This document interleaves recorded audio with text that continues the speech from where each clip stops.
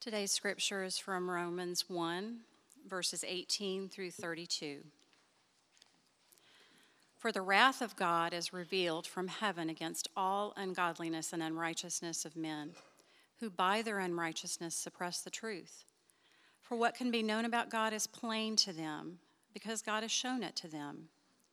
For his invisible attributes, namely his eternal power and divine nature, have been clearly perceived ever since the creation of the world in the things that have been made.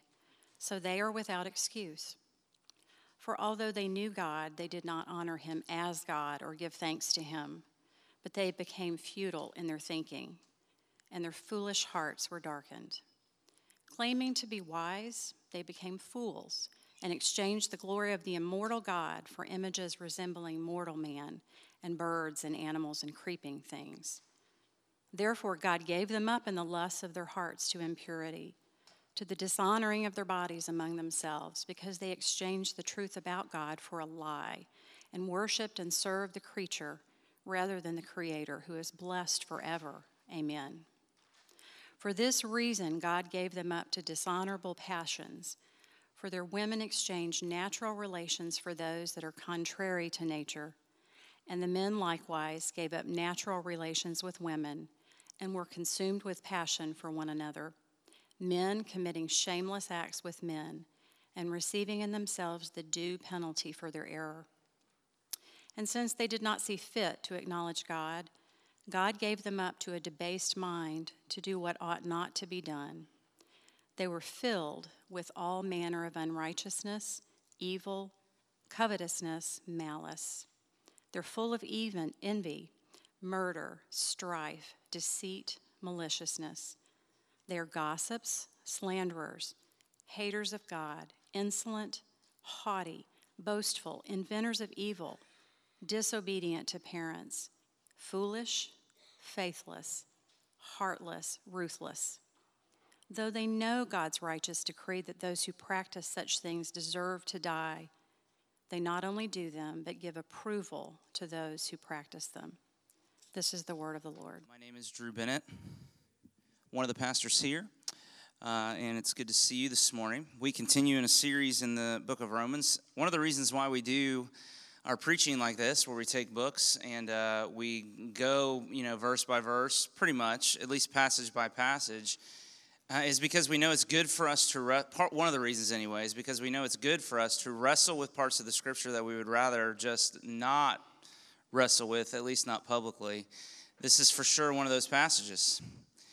You could feel in Helen's voice just the weightiness. This is a very heavy, very hard passage. So much so that I meant this week and I didn't, and then I found out this morning. I said, "Are you okay to read? Are you okay to read these things?" I mean, this is just so hard. Now, and if I feel the need to ask about reading the passage, imagine having to get up here and have some 30 minutes worth of stuff to talk about.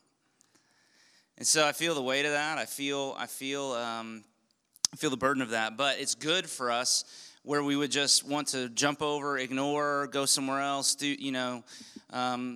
not deal with the really hard, controversial, cultural, hot topic type things. Here we are. It's where God has us this morning. And so let's look at this together. And I want to just say first that this part of Romans 1 is Paul's commentary on the story of the fall in Genesis chapter 3. So the themes here, which is pretty obvious, are sin and God's wrath against sin. And so in order to receive the gospel, which is Paul's ultimate aim, it's going to take him a while, all the way to chapter 3, verse 20, to really get back to the good news that he's just expressed in verses 16 and 17 of this chapter. But the reason he takes such an extended period of time to go through some of these harder things is because in order to receive the good news of the gospel, you have to hear the bad news first. In order to be healed properly, you have to first get a proper diagnosis. And I said last week that most people don't get serious about a prescription for health until they experience some kind of physical trauma. And it wakes them up to the reality of their physical unhealth and weakness. And then you'll see when the stroke hits, or when a heart attack comes, or when a very bad diagnosis happens, then all of a sudden there's this desire for health. Paul is trying to inflict a spiritual trauma on our souls to show us that we're in real trouble in order to wake us up to the real reality of what's going on in our lives so that we'll reach out for the cure. We don't need cholesterol pills and a yearly checkup. We need a heart transplant. There's something desperately wrong inside of us. And so Paul's methodology is to probe into that, to get us to be honest and to look outside of ourselves. This is what he's doing. Now, we read the story of the rich young ruler this past week, and I was struck. And I hope you're reading community Bible reading with us. But I was struck as this young man comes looking for eternal life. He comes to Jesus looking for eternal life and assuming that it was his doing that would get it for him. Do you remember this? How he asks this, and then what Jesus' strategy is. Jesus says, he asks him about the 10 Commandments, and the young man's bold enough to claim to have kept them all for the better part of his life. And so you see, if the kingdom of God was a matter of doing, then he felt good about his chances. But what's amazing there as you read that story is that Jesus doesn't commend this young man. He's obviously very successful, very moral. He's always kept all the rules and so forth, but he doesn't get a condemnation as he expects. Jesus doesn't congratulate him. The man assumed that his good deeds were his greatest asset. Jesus knew the truth, that they were in fact a liability. So what he did was he gave him an additional command. He gave him an additional test. He said, I want you to go and sell everything and give it to the poor. And the reason Jesus pointed him in that direction is because he knew that was the thing that he couldn't do. He claimed that he could do everything else. That was the one thing that he couldn't do. And so he walked away. And what happened in that little encounter there was that Jesus took away the man's righteousness. He was leading him to eternal life, which we know is not a matter of behaving but believing. But in order to believe the gospel, you have to first stop relying on yourself, which is what his problem was. I've done all of those things. There's nothing you can ask me to do that I haven't considered and already put effort into. In order to believe the gospel, you have to stop relying on yourself so that you look outside of yourself to the work of Jesus for help. That's the movement Paul's trying to effect here. He's taking away our righteousness so that we'll stop trusting in ourselves. That's what Romans 1:18 all the way to 3:20 is all about. And he does it here at the beginning. You look in verse 18 by introducing this topic, the wrath of God. And we really need, when you even say that, what would have been really effective is if we have the Jaws soundtrack in the background or something like that as we, But then we'd probably start doing the gator chomp and I would lose my mind over that, and so we can't do that. But there needs to be some threatening soundtrack. Dum, dum, dum, when we say that, because that is the feel of those words, the wrath of God. That the whole human race is on a collision course with this concept of the wrath of God that Paul brings out here. Not only on Judgment Day, here's what we're going to see this morning, but even now, we're under his wrath, though we might not even know it. Now, here's an amazing thing. I don't really have an outline this morning because I couldn't come up with a good one. I'm a big outline guy. I gave you a couple points there in your worship folder, but I just want to try to walk through what you see here of how Paul describes the escalation of sin in the world of his day, and the Bible talks to our day as well, so we see it replaying itself in our day as well. And then God's response is coming against all of that in wrath and what Paul means by that, and then a little bit about what should a response from us be as well. So no structured outline. Let's just walk through the passage together, okay? Because there's important things for us to see here. So look here, beginning in verse 18 with me again, and I want you to see that this is the story of mankind. These verses are a picture of the human heart, but also a description of human society, what the Bible calls the world, which means something like organized corporate rebellion against God. Psalm 2, if you're familiar with that text, talks about the raging of the nations and the plotting of the peoples against the Lord and his anointed to break his chains and to rid themselves of him once and for all. Some pretty awful stuff that is pictured here for us.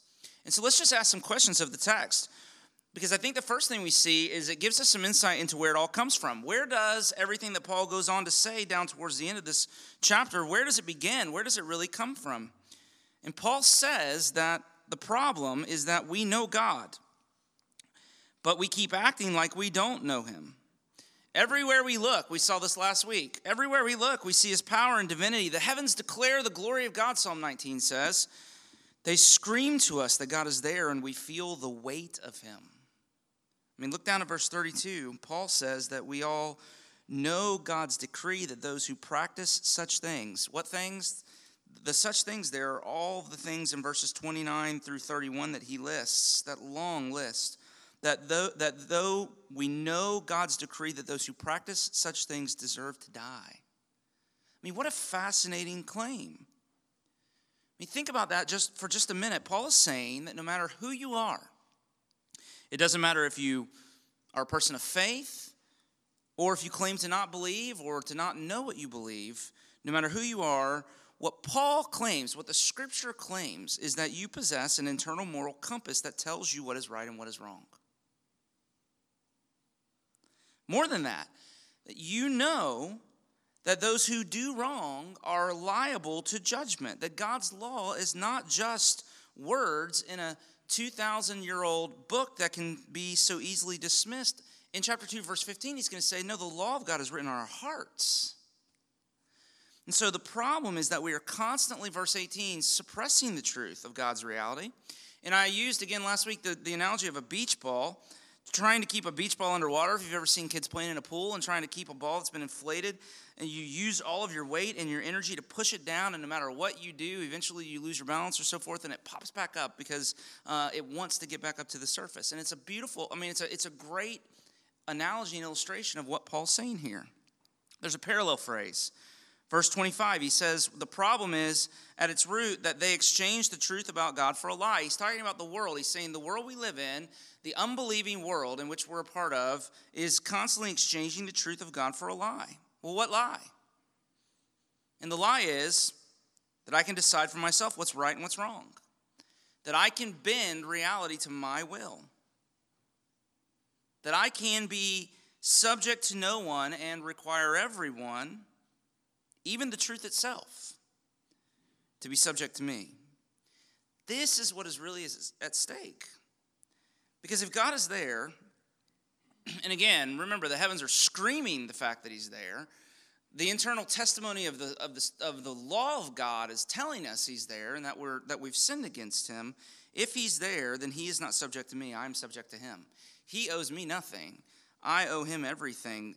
If God is really there, then there is a reality that is fixed, that cannot be changed, and it doesn't have to come into alignment with my wishes and desires. I instead have to come in alignment with it. And so a principle, just this, that human flourishing, use whatever word you want to, that's my word, happiness, fulfillment, freedom, joy, human flourishing is not self-expression. It's rather self-denial. You don't have to experiment to find happiness. You have to submit. You can feel the weight of that, right? I mean, what ultimately that's calling us to? I mean, we're talking about the sin of the garden here. The tree the man and the woman ate. Do you remember what it was called? Anybody? You can talk. The tree of the knowledge of good and evil. Nothing was off limits to them except the right to decide for themselves between right and wrong. They had to live under God's revelation. And God said, this will destroy you. God said, don't eat it. If you eat that, if you go there, if you decide on that, it's going to absolutely wipe you out. And of course, the man and the woman decided that it was the one thing they couldn't live without. They did not want to live in a world of someone else's making. And neither do we. And so notice the language that pops up in the text. Look, I'm thinking of verse 26. And we're going to come back to this and the issue of sexuality in just a few minutes. Hang on. But for now, just notice this language, verse 26, of natural and then contrary to nature there in the text. What that language is saying to us is that there is an objective reality. There is a design. God has made the world. He has made it to function in a certain way, and that's what those words mean. You put gas in a car, and it runs. You put milk in the gas tank, and it breaks down. And this is just the way things are. Well, what's the outcome of all of this then? If at the bottom, if where it begins is this desire to bend even reality itself to the desire of my own will, what's the outcome? What does this lead to? The text also has something to say about this. Think about what Paul's saying. He's saying the reality of God is there, but we're constantly trying to push down what we know to be true and believe instead in lies. Think about, we're pushing down what we know to be true, and we're constantly convincing ourselves to align our life with things we know not to be the truth. I mean, think of the psychological damage that must cause. To constantly be denying what you know to be true. How much emotional energy do you think that takes? And what is the result? Well, according to the apostle, verse 29, the result is a debased mind. And what that phrase means, it literally means you lose your mind. That the result of this is you lose the ability to distinguish good from evil. The word in the phrase is contrasted with the word knowledge earlier in the verse. You can see it there, which refers to wisdom or practical and applied knowledge of something. So a debased mind, in contrast, is one that loses the ability to think well and make good decisions. And so an irrational thought process takes over. If you want an analogy, think of spiritual vertigo. Have you ever suffered from vertigo? My dad has suffered from vertigo, and I'm pretty much his mini-me, and so I know it's a part of my future. And I already have these episodes where you move, you're laying down and you get up a little bit too quickly, and then literally everything just starts to spin. It's disorienting and it's debilitating. Dizziness, disorientation. You can't tell up from down. You literally fall down because you can't keep your balance. And this is what Paul's saying is happening, this resulting in moral confusion and inconsistency. And this is probably the best way to describe what we're facing as a culture, this absolute subjectivity, that there is, we say, no absolute truth. There's my truth and there's your truth. And they may be very different from one another, but can I ask a question? If your truth and my truth are different, can you recognize the logical inconsistency there? If my truth and your truth are different, then they can't both be truth. One of us has to be wrong. I mean, it's a system that doesn't work, this one that we're engrossed in. Saying there is no truth, can I be honest with you? My experience with those who say there is no truth, it's just a way of insulating me from the claims of your truth while demanding your absolute agreement with my truth. That's what it feels like. Think about that again. Should I say that again? That's deep. A lot of the time when we say there is no truth, I think what we mean is you can't question my truth, but I have every right to think you're dumb for your truth. Let me just put it that way. And so it leads to self-deception, inconsistency, irrationality, confusion. And maybe more than anywhere else, I think we see this in the current cultural conversation regarding sexual orientation, which is obviously an issue in this passage. There is an obvious verses 26 and 27 reference to homosexuality here. And so to be faithful to the text, we have to talk about this a little bit. However, to be faithful to the text, we need to admit that this is not a passage about that particular sin. It's a passage about all sin, with particular emphasis on this particular sexual sin because of the way it so clearly reflects the dynamics of sin in general. And so I want to do this very briefly. This is kind of an excursus, what the old English guys used to call an excursus. We're going to kind of take time out and talk about this for just a minute, but only for a couple of minutes. And I hope to lead you in maybe some ways that we can think about how to deal with these things better as we confront them in our culture. And the first thing I would say to you is that as we venture into this topic, we need to acknowledge how painful the subject is for many and the need to be sensitive and compassionate first. We should not yell and scream and point fingers as we dive into these things. There's a lot of shame with this topic. Shame creates strong feelings and fears, and we should use great caution and wisdom. And my prayer for our church is that our friends and our loved ones who struggle with same-sex attraction would experience our compassion and our welcome first before we try to express any disagreement, so that when we begin to talk about these things, it is in the context of hospitality and friendship. A gay couple walked into our office 2 weeks ago, because just off the street, because they've been turned away from a number of churches in our community. And their question, the lead question was, would we be welcome here? Our answer was absolutely. We'd love to have you here with us. Because love is always the goal. Always truth and love, but sometimes love needs to come before truth. And I think that's the case here as well. But secondly, we need to compassionately and truthfully say that we believe that the Bible is God's revelation, that it doesn't always make sense to us and it doesn't always align with our desires and preferences, and that this passage in particular, and we believe other places in the scriptures, teach that homosexuality is not the way of human flourishing, that it's a violation of God's design and therefore an expression of ungodliness and unrighteousness. It is a failure to properly honor and reverence God and a failure to love neighbor. Third, we need to admit that Christians have wrongly allowed for a hierarchy of sins to develop, with sexual sin, especially this particular sexual sin, on the top of the pyramid.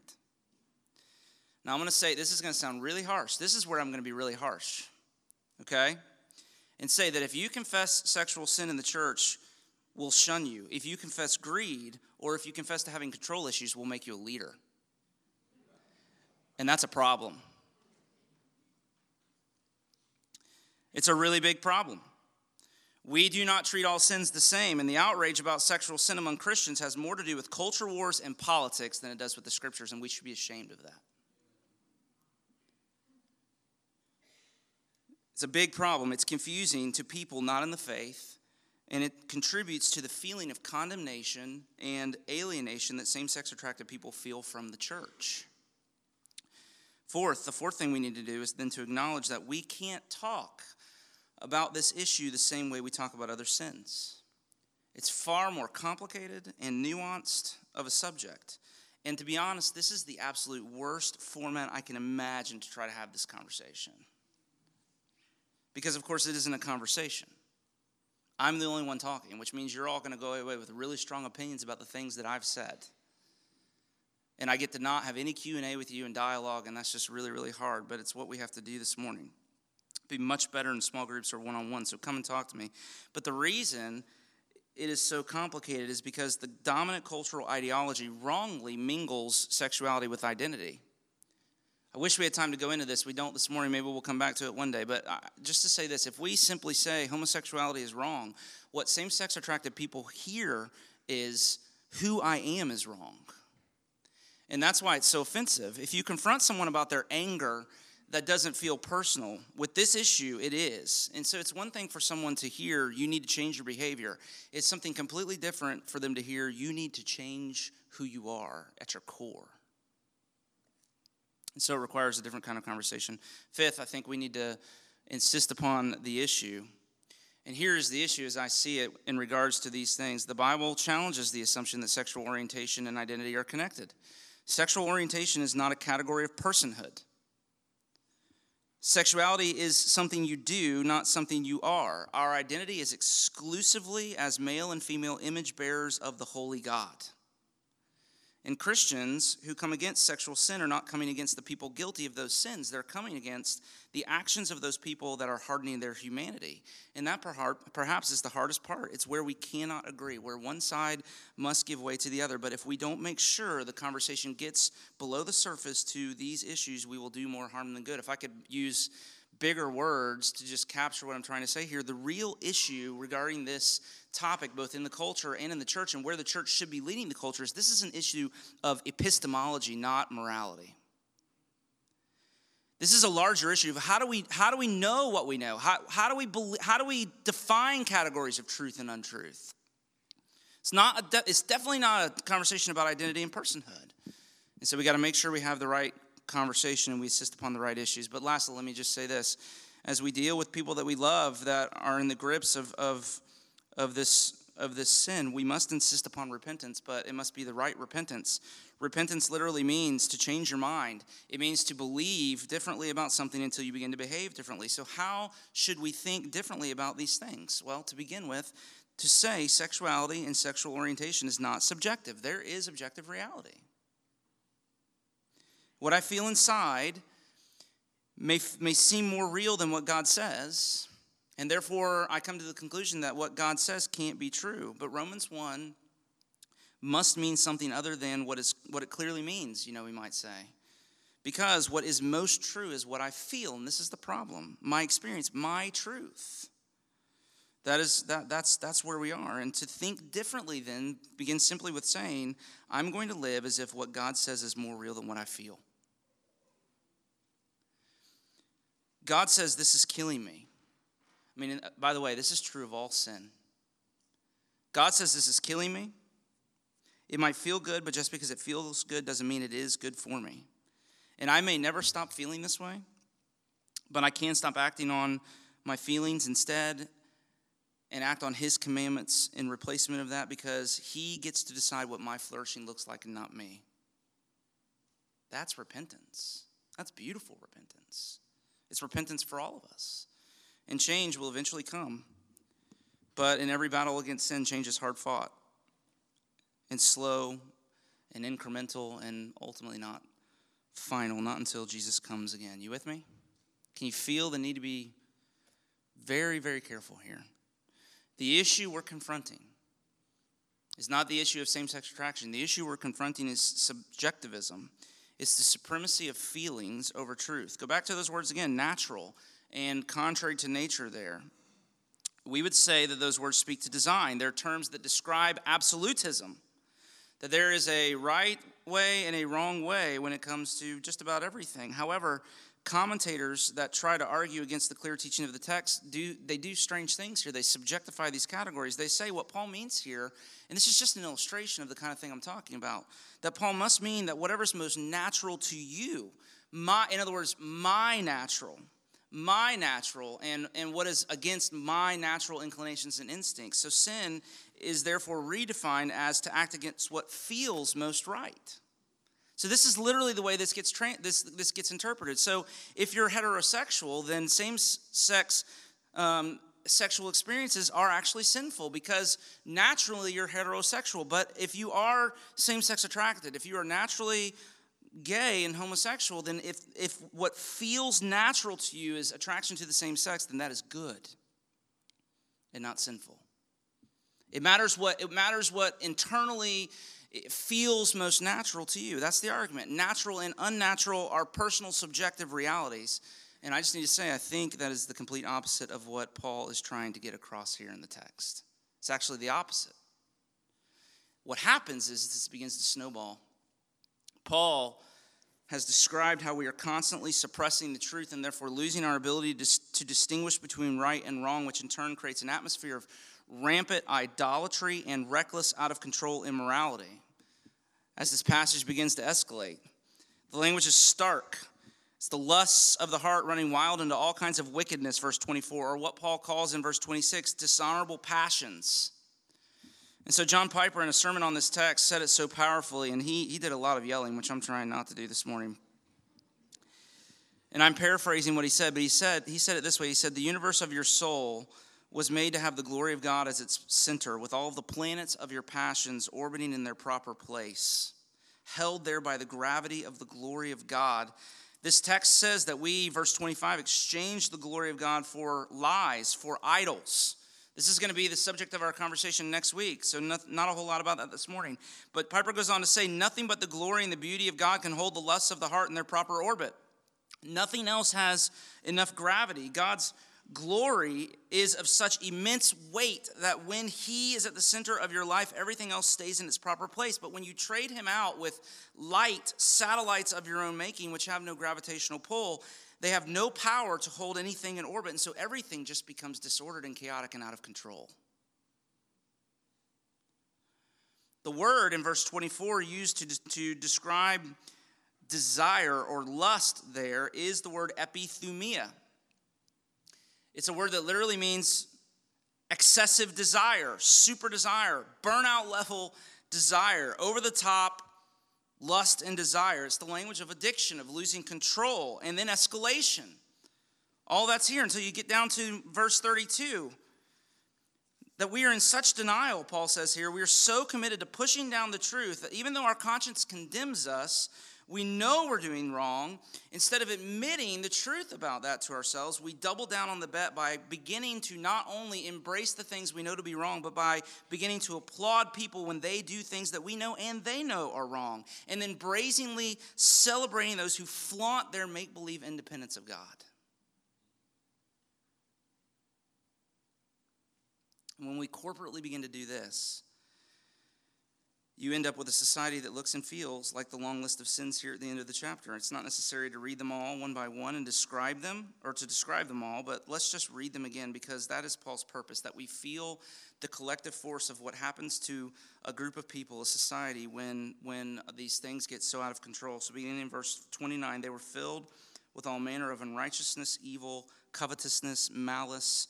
They're full of envy, murder, strife, deceit, maliciousness, gossips, slanderers, haters of God, insolent, haughty, boastful, inventors of evil, disobedient to parents. That one always surprises me. Kids, that's a big deal. Foolish, faithless, heartless, ruthless. Man, isn't that what the world feels like these days? Well, what is God's response? I gotta get to the close of this. What is God's response? And in verse 18, we see very clearly Paul saying that God's response is this doctrine we've already talked about in detail. Verse 18, that the wrath of God is coming against. The wrath of God is being revealed against all of this unrighteousness and ungodliness of men. And what we see there is that God's wrath is not a feeling, it's an action. It is God coming against evil, his absolute hatred to all that is opposed to the flourishing of those he loves. That anger, we said last week, isn't the opposite of love. Hate is, and the final form of hate is indifference. Anger is the only appropriate moral response to evil. So God responds in wrath. But here's what I want you to see, and here's the lesson this morning that we have to take away from this. I want you to see not only that God responds in wrath, but I want you to see what Paul's teaching us is that the conditions themselves that we've been describing and that he describes all throughout this passage are in fact themselves an expression of his wrath. We're not only headed for the wrath of God, we're under wrath. Now, the wrath of God being revealed is a present tense construction. It doesn't just refer to the future, to the day of judgment at the end of time. Paul is saying, look around. Do you see how bad things are? Do you see how out of control society's become? Do you see all of the moral subjectivism? Do you see the idolatry and the addiction and the escalation of evil? Do you see all of that? That is the wrath of God. There's an important phrase that's repeated 3 times in these verses that Paul gives as an explanation for what he's describing. He says over and over again, God gave them over. Did you notice that? God gave them over. Verse 24, God gave them up, or God gave them over in the lusts of their hearts to impurity. Verse 26, for this reason God gave them up to dishonorable passions. And then lastly, verse 28, since they did not see fit to acknowledge God, he gave them up to a debased mind. Well, what does this mean? It means that God's love for the world partly consists in what Christian theologians have called restraining grace. That the world is pretty bad, but it's not nearly as bad as it could be because God is constantly holding back evil. Evil's on a leash. But in this case, as an act of judgment, God takes the leash off. And he allows people to go on unhindered into the sinful desires and cravings of their hearts. C.S. Lewis, of course, has a pithy statement about this. He says, there are, in the end, 2 kinds of people.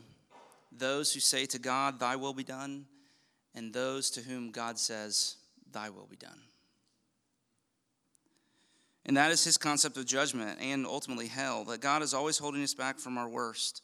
He's thwarting our plans. He's getting in the way and messing things up, and we get mad at him when he does this. We're prone to look at those times and think, why does God hate me? Why won't he just let me have what I want? Why does he do this? Why doesn't he do this for me? And what we learn here is it's all wrong, that God is doing that because he loves you, not because he hates you. If he hated you, he would let you have all the things you wanted. Bad parents give their kids everything they want.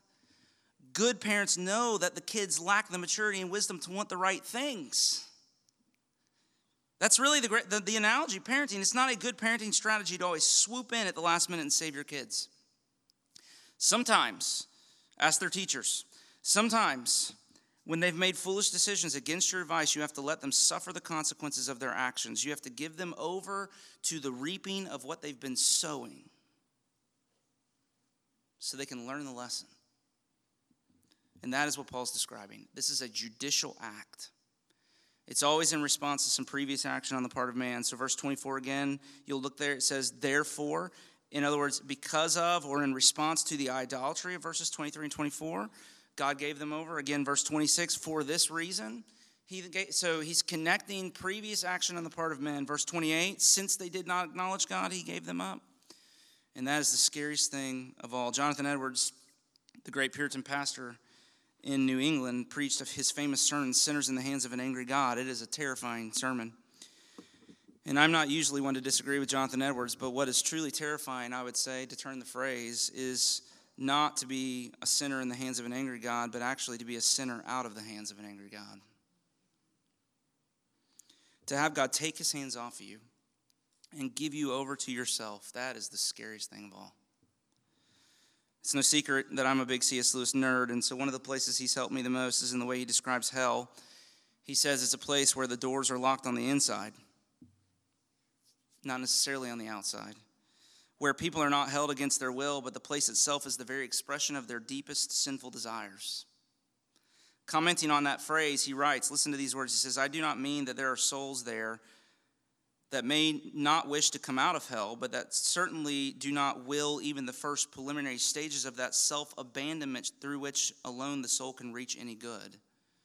They enjoy forever. Listen, this is just chilling. He says they enjoy forever the horrible freedom they have demanded and are therefore self-enslaved, just as the blessed, forever submitting to obedience, become through all eternity more and more free. The damned are the truly successful, rebels to the end. God must not send us to hell. In each of us, there is something growing up which will of itself become hell unless it's nipped in the bud. That's scary. And the purpose of the passage is to show you that the horrors of life without God, the radioactive fallout of exchanging the glory of God with some other thing. Now, this is the part of the sermon where I would usually turn the corner and try to take us to the gospel and make everything nice and wrapped up with a little bow tie at the end. And sometimes I wonder if doing that just doesn't make us forget the horror at the beginning of the sermon and to not sit with it. So I'm relying on the other parts of the liturgy to anchor us in gospel reality this morning because I believe Paul wants us to sit here, and so I want us to sit here too. But let me just give you just a reminder to make myself feel better because I need a little hope here too. And here would be my reminder to you. It's not in the text. But the Bible is clear in places like Romans 8, for example, that this giving us over to our own desires, which is terribly frightening, which inevitably leads to ruin, is a strategy of love. God's anger and his discipline are a sign of his love. The God of wrath is the God of the cross. Amen? Can I say that again? The God of wrath is the God of the cross. Don't forget that. The cross of Jesus Christ reconciles God's wrath with his love. It is an expression of his wrath against sin and his love for sinners at the same time. On the cross, this is the good news of our faith. On the cross, Jesus bore the curse of God's wrath. The Apostles' Creed says that he descended into hell, that he endured the full measure of God's wrath against sin in our place. Now you put those two things together, the threat of what is being brought to our attention here in this text with the beauty of what God has done for us in Jesus on the cross, and together they show you that you should never be afraid of being in his hands. That the really scary thing is to be out of his hands and without God and without hope in the world, as the Bible says it. So let me just close with this. Non-Christians, if you're here and you're not a believer, if you're here and you don't know what you believe, if you're here and your life sliding away from him and towards a life of your own making and doing, can I just plead with you, put yourself in his hands. Paul is after repentance. He wants you to see the grave danger you're in and turn away from the tyranny of self and turn to God. Let me say to you, if you're not a believer, God is not the cause of the pain and misery in your life. It's because you've been trying to do it without him that you're in all the trouble you're in. Stop trying to get away from him and turn and instead say, please put your hands on me and rescue me from myself. That's the movement of faith. But if you're here and you're a believer, if you're a Christian, can I say something to you too? Let me say to you, don't fight him when he puts his hands on you. That shouldn't scare you. What should really scare you is if he ever takes his hand off. If God ever stops making it hard, that should really scare you. He disciplines those he loves, the Bible says. Hebrews says, look at this passage and see what could become of your life if he was to ever take his hands off of you, and rejoice in the ways that he comes as a father to discipline and prune you. This is what he's rescued you from, and the rescue comes through pain and frustration, through thwarting, through discipline. Those are the signs that he has put his hands on you. And if your faith is in him, remember, Jesus said, the Father who has given you to me is greater than all, and no one is able to snatch you out of his hands. Amen? Let's pray. So, Father, these are heavy, heavy things. They're hard. They're scary. They're confusing. There's emotion wrapped up in all of this because we all are full of thoughts of ourselves, and not only ourselves, but the people that we love, and worrying and being scared for them. And so we do need you to come and help us to remember and lean into the fact that our sin is great, but your mercy is greater. Lean into all of the reality of what the Bible reveals to be the way that you have acted, not just in wrath, but on the backside of that in love and sending Jesus Christ. For you so loved the world that you gave your only Son, that whoever believes in him would not perish but have eternal life. He was not sent into the world to condemn the world, but that through him the world might be saved. That is the hope of the gospel. And so help us, for ourselves and for the sake of the ones that we love, help us to lean into the promise of those verses. And in some way to sing of your great mercy, of your great name, of the great work that you've done in Jesus, to turn away from all of the ways we try to keep our lives in our own hands to our destruction, and to give ourselves over to you, that you might not give us over to ourselves. You are worthy of every yes. And so come and subdue our hearts to you. And we pray in Jesus' name. Amen. Amen. You may ask, how do we talk about such things and then sing at the end of the service? And the answer is because as Paul works out these truths, in chapter 8, verse 1 of this book, he's going to go to say, kind of climactically, that because of the work of Jesus, there is now no condemnation for those who are in Christ Jesus. But it is the experience of the reality of that condemnation and having to work through it to get outside of ourselves, to be condemned in ourselves that we might look to Jesus, that brings us into the freedom and the glory and the grace and the beauty of the gospel. And so we can always end there because no matter what God has threatened, Jesus Christ has come. He has died in our place. He's been raised from the dead. He is seated in the heavens. He has sent the Holy Spirit, and now he sends us out, promising that no matter what we go to do, he goes with us. That is what these words mean. And so if your faith is in Jesus, you rest beneath the smile of the Father because of the work that he has done. Don't go living as if there's a cloud of judgment over your life. If your faith is in him, the clouds have parted and the sun is shining. Receive the promise of these words then. May the Lord bless you and keep you. May the Lord make his face to shine upon you and be gracious to you. May the Lord turn his face towards you and give you his peace, both now and forever. Amen. Go in his peace.